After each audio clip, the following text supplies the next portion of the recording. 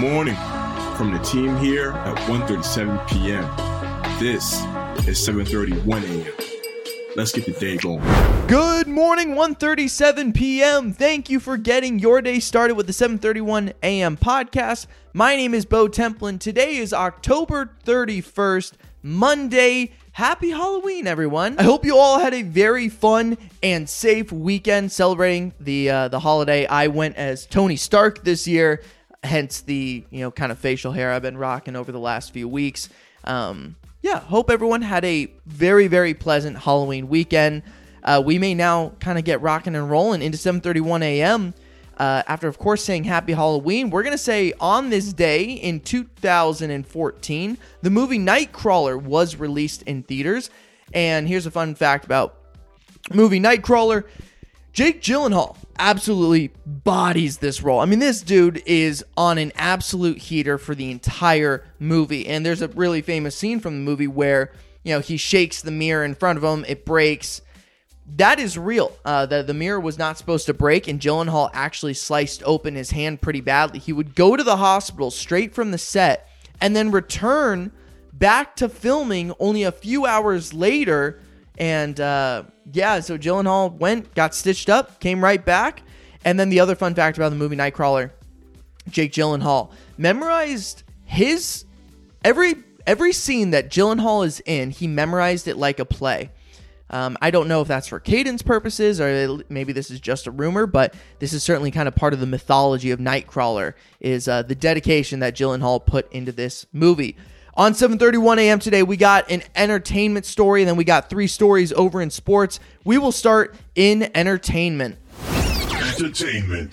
Marvel has a potential series on Vision that is in the works. So, spoiler alert here for our non-existent Marvel fans, most likely. But, of course, Vision, saw the end of his story come and go in Infinity War. However, in WandaVision, White Vision does appear, and it looks like Paul Bettany, the actor who plays Vision, would be returning for this, and it would be a WandaVision spinoff.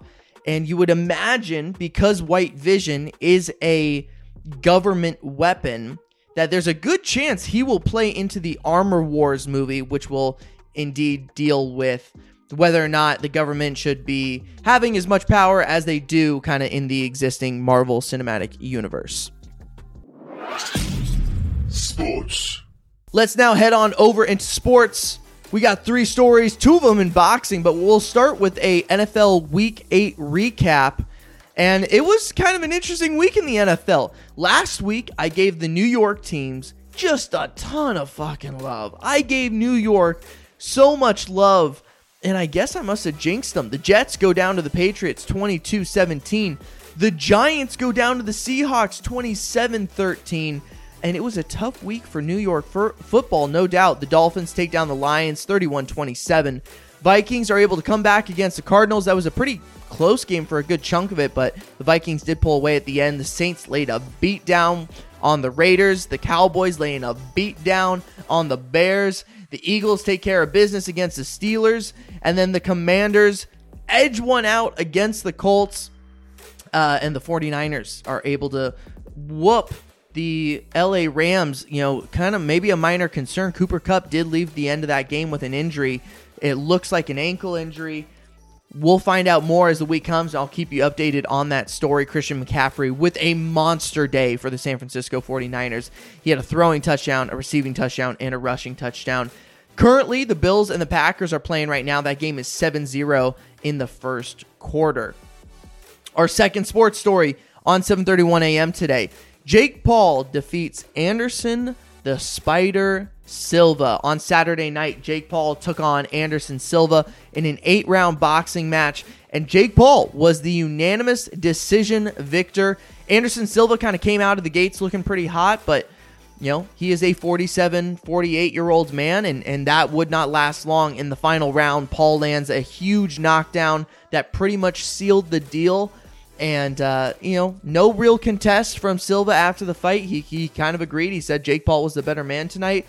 After the fight, Jake Paul calls out both Nate Diaz and Canelo Alvarez. Now, here's the deal, people. I keep it a buck with this shit, all right? Paul's got some pretty serious skills.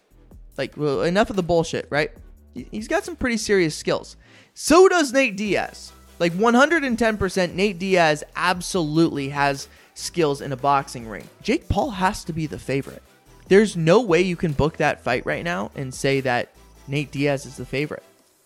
Jake Paul is undeniably the favorite, and that's a crazy thing to say. If you had told me that 3 years ago, I just would have laughed in your freaking face. But that is the reality of where we are at with Jake Paul. I know Sean Millay, the comedian, the funny man, the host of Please Clap here at 1:37 p.m., he is a huge fan of the celebrity boxing scene. He's got some pretty good hands himself, actually. Shout out Sean. He's got some good hands, but anytime Jake Paul fights, he's hitting me up, and I actually do like that. I like that people get excited about this stuff.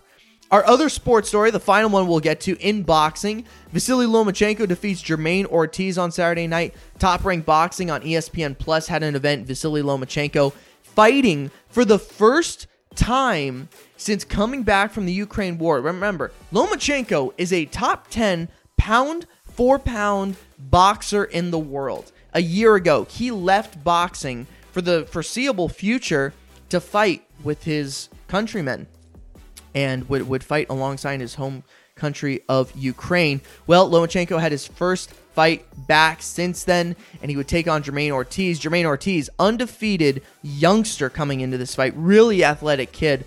And Lomachenko struggled, I guess, for the opening couple of rounds. Or Ortiz had high energy, and his output was really remarkable. The energy he was giving into those first 3-4 rounds was definitely noteworthy. However, over time, Lomachenko would just pull away, especially rounds 9, 10, 11, 12. Lomachenko was doing Lomachenko things nonstop. After the fight, you did see Lomachenko, following his victory, square off with Devin Haney. Haney looks huge. Devin Haney, the other 135-pound monster in the division, looks massive right now. Like, I don't know how he can make 135 pounds. Lomachenko is a 126 or 130-pound fighter who fights at 135 pounds. Very, very different styles, different fighters, and I love Lomachenko, but it does appear maybe that he has slightly aged over the last 3 years, and Haney is in the prime of his career. Haney would have to be the favorite in that one. That'll be it for today's episode. For more details on these stories and more, head to 137pm.com. Follow 137pm on all social media platforms. Hop into our Discord, chat with us, be part of the family. We'll be back tomorrow. As always, remember, stay curious.